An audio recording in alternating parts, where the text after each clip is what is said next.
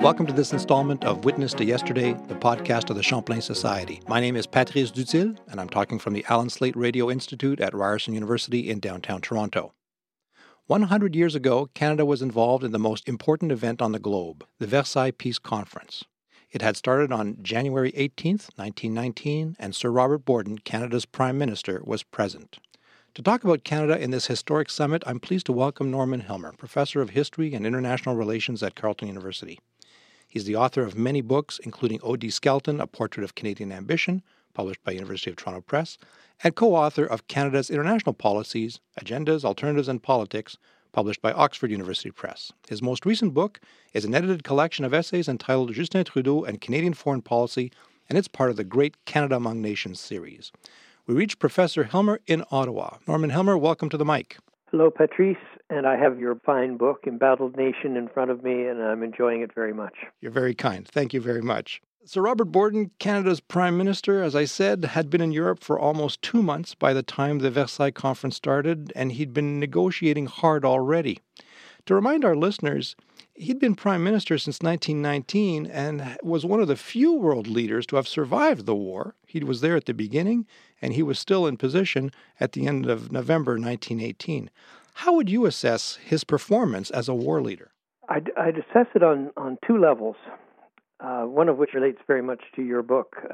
He was disciplined, he was pragmatic, he was determined, he was awkward in his own way, but he got the job done. He was a fine war leader. Set out from the beginning a set of war aims, unconditional surrender of Germany, and he put into place a way of thinking about the war, which was not that it was just Britain's war, it was also Canada's war. We would take it on as a responsibility of ours. On the second level, I think he's a failure, because in order to do the things that he set out to do at the beginning of the war, to win the war, above all else, he imposed conscription in 1917 in a particularly ruthless way. So I like to say that the First World War made Canada, in the sense that Canadians formed a big national army and fought great battles, and we were leaders in the war's final assault. We played a part in decision-making and the rest. But we also ruthlessly imposed conscription, severely dividing French from English Canadians, which was a way of suggesting to Francophones and other non-British Canadians that something outside the country mattered more to English Canada than the country itself. Now, how did his views on the British Empire change over those years? Canada, of course, entered the First World War without equivocation in August of 1914. Did his views change over those 4 years? He was a determined imperialist in that crazy way that Canadians defined imperialism. Not that Canadian imperialists wanted to step out into the world and be controllers of territory or controllers of people, but rather that he was committed to the empire. Committed to the empire as the expression of all that was good in the world and many of the things that were good about Canada. And that was always the context in which he did everything. It's not so much his ideas about the empire changed, it's that his ideas about Canada changed, because as time went on, and like so many Canadians, he watched the British not always do it quite in the way that Canadians might like it done. He became more and more Canadian, like his confrères, and in becoming more Canadian, he became more determined to make the country autonomous, wanted the country to acquire its own independence. Mm. So in January of 1919, he's a part of the British delegation, right? He is. And what's his, do we know, what is his state of mind? It's interesting that his diary ends as he's about to enter into the Versailles Conference. I'll tell again to our listeners, the Robert Borden diary is available online, and it goes cold starting in January of 1919. We don't really know what his state of mind. Can you guess, Norman? What's his thinking at that point? Let's go back a little bit. He comes back to England at the end of 1918. In fact, he's in the boat on the way to England when the armistice is declared. And for the next couple of months in London, he fights for the right to have Canada represented not just in the British Empire delegation, but also in its own right. Mm-hmm. And he manages to get the British to concede this, and the British then, once they and the Canadians get to Paris in early 1919, Lloyd George, the Prime Minister of Britain, manages to get President Woodrow Wilson of the United States to concede that Canada will have its own seat at the peace conference. This is so important to Borden because we must be recognized for the sacrifice that we have undergone. 60,000+ Canadians have died, and many, many tens of thousands others have been wounded or disfigured in some awful way. Mm. The Canadian war contribution is immense, and Borden insists on behalf of the Canadian people and on behalf of his government that Canada is recognized. Now, he gets to Paris, and he's immediately happy because he finds that Paris is rather a nicer place to be than London, and he's in a better hotel. But he's also exhausted. He's also aware that back home, his government is in some difficulty. The country is rolled by all kinds of difficulties, the aftermath of conscription, the erosion of civil liberties, workers' anger simmering and boiling over in strikes across the country. Some of the soldiers are returning to home and they're quite disappointed. Yeah, and some of the soldiers are on both sides during the Winnipeg General Strike in 1919. So he's exhausted, and he's not a true player among the leaders of the various British, what they were called at the time, dominions, Australia, New Zealand, South Africa. The big players are Smuts of South Africa and Billy Hughes of Australia. Borden seems pretty satisfied with what he has, and he's not one of the big players at Paris. Now tell me about Borden and President Wilson. You mentioned President Wilson. He, of course, arrived in Paris as a conquering hero, the United States having entered the war in 1917, 3 years after Canada had. Do we know anything about his relationship with President Wilson? Was there anything there? It's obvious that President Wilson did not have any particular inclination to support Canada. No, President Woodrow Wilson had to be told by Prime Minister Lloyd George that Canada had lost more men on the battlefield than the United States. And that was the crucial fact that swayed Wilson. Wilson and Borden didn't have much of a relationship, and indeed Woodrow Wilson had to go home for a month after some weeks in Paris, and by the time he came back, he was no longer the conquering hero. He was getting a lot of criticism, and Wilson is not close to Clemenceau, the French leader, not particularly close to Lloyd George, and certainly not close to Borden. He's a rather isolated figure, isn't he? I don't want to compare him to Mr. Trump, but there are some parallels there, aren't there? Well, I don't want to make the comparison either, because for all his limitations, Woodrow Wilson was a great man, and believe me, the limitations don't stop. But Mr. Trump, well, no. Let's get back to 1919.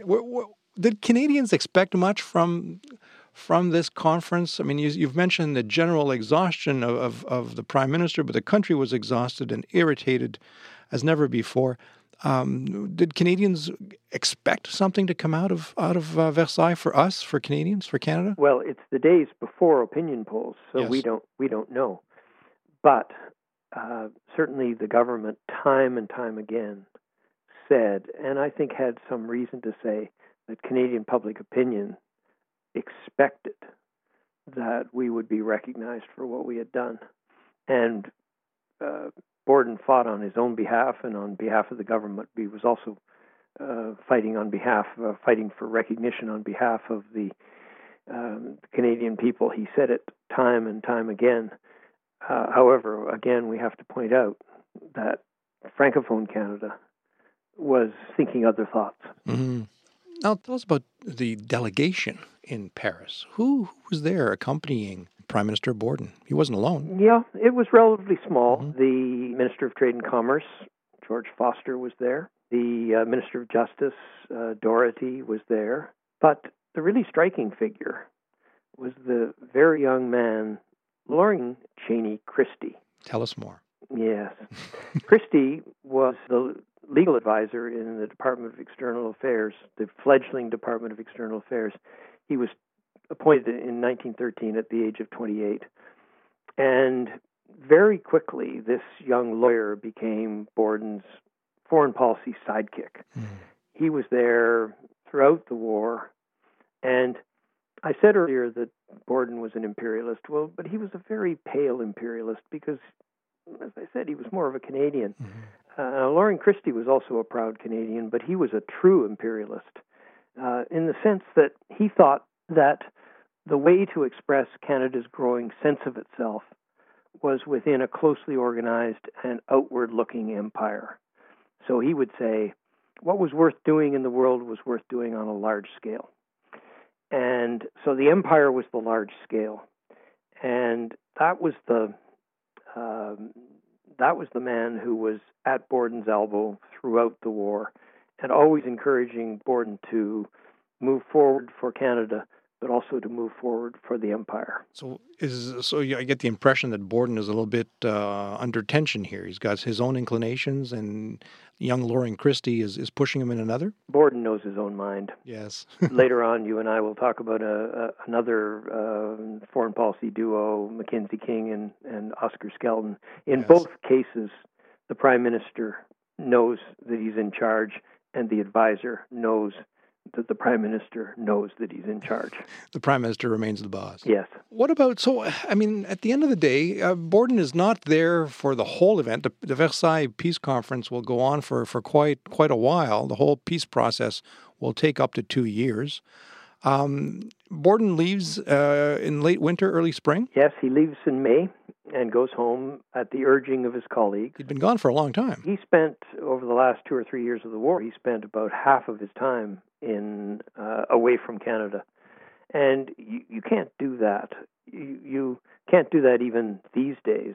But you can certainly not do it in those days when it took a week to sail back and forth. Yes. So you went home for a week, you had to take, or you went away for a week, you had to be away for 3 weeks. And so he was not in touch with his government. He was clearly in charge, but he was out of touch with Canada. His colleagues kept saying, come back, and he finally gave in, not least because Canada was not playing a role in decision-making.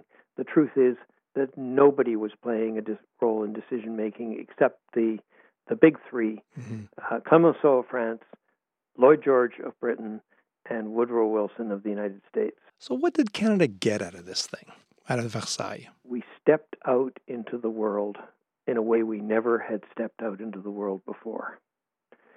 We sat at the peace conference, not with any great power or influence, but we sat as our own being, as our own international personality.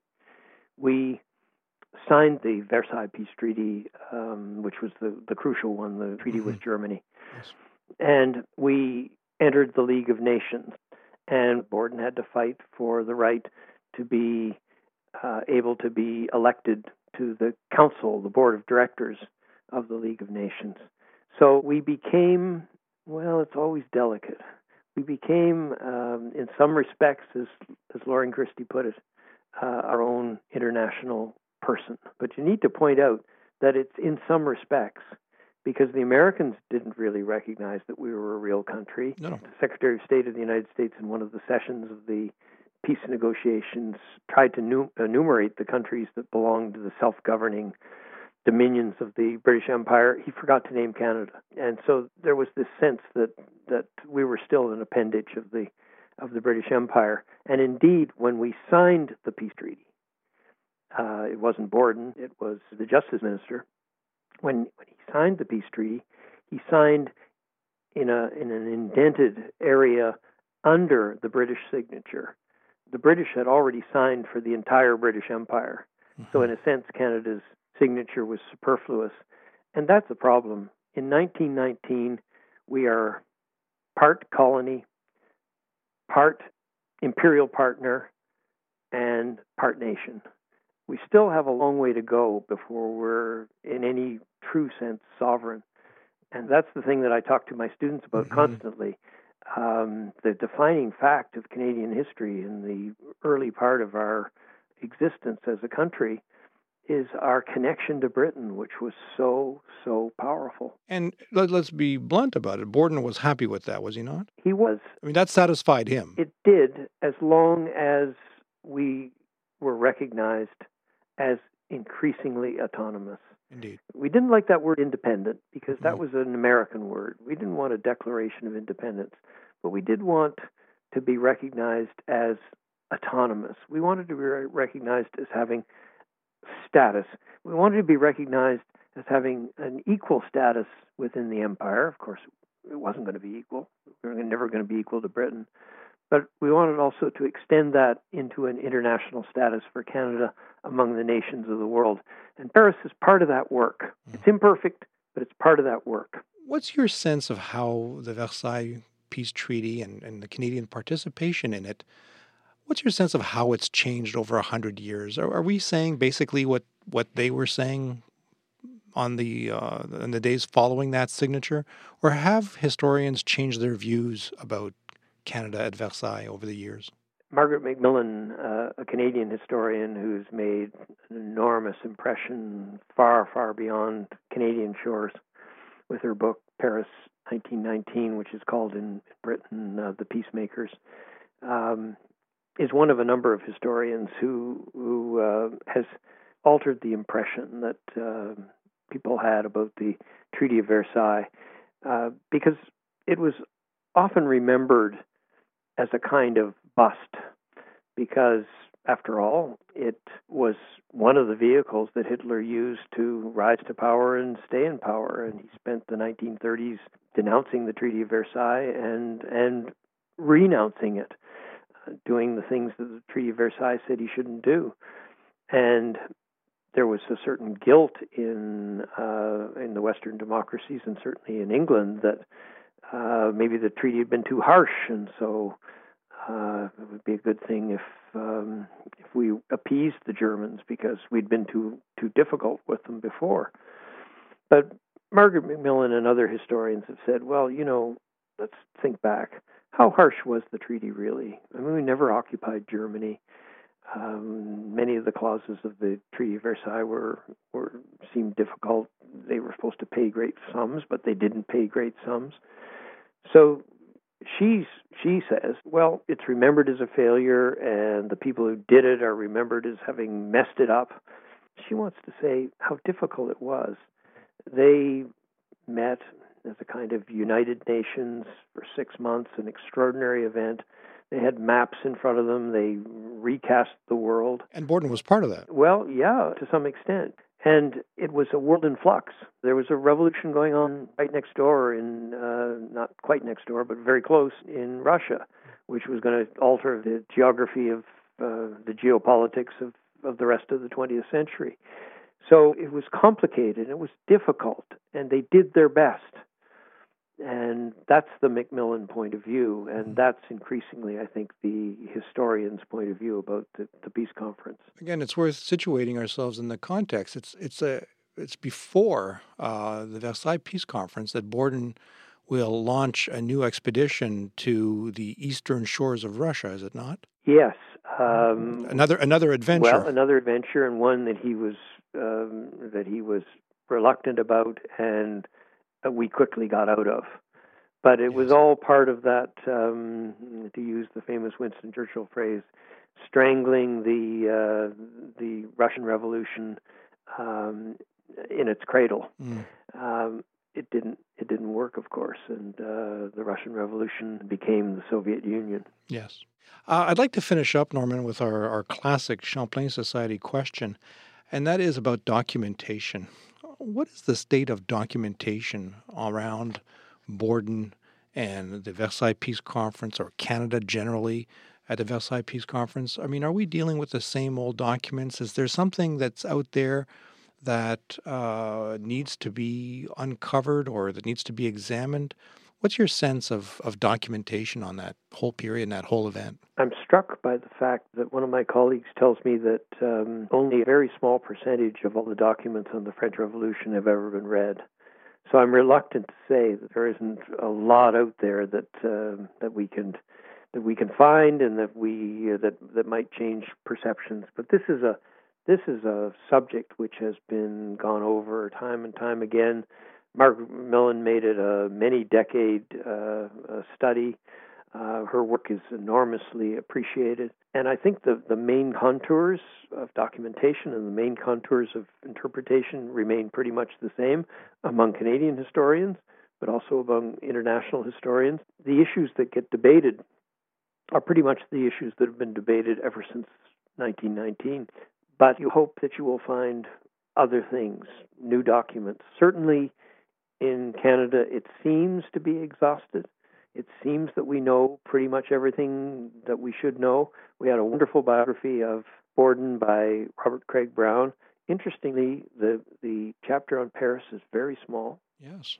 Suggesting he didn't find very much that was new. Charles Stacey wrote a magnificent chapter on the Paris Peace Conference in Canada in the Age of Conflict, and Bob Bothwell has written a very fine biography of Lorien Christie. Mm-hmm. The subject continues to be gone over. Peter Clark, in The Locomotive of War, reassesses the peace conference in looking at the broad trend lines of liberalism going back to the 19th century and moving all the way up through the founding of the United Nations. So I think there's a lot of new things to say, but the documentation that he uses is pretty much the documentation that has been used for years and years. Okay, well, we'll have to leave it at that then. And I think those are great suggestions for reading for our listeners who are curious about how Canada behaved at that, how do we describe it, world-changing event of the Versailles Peace Conference. Nice talking to you, Norman. Thank you very much for your time. All the best, Patrice. Thank you.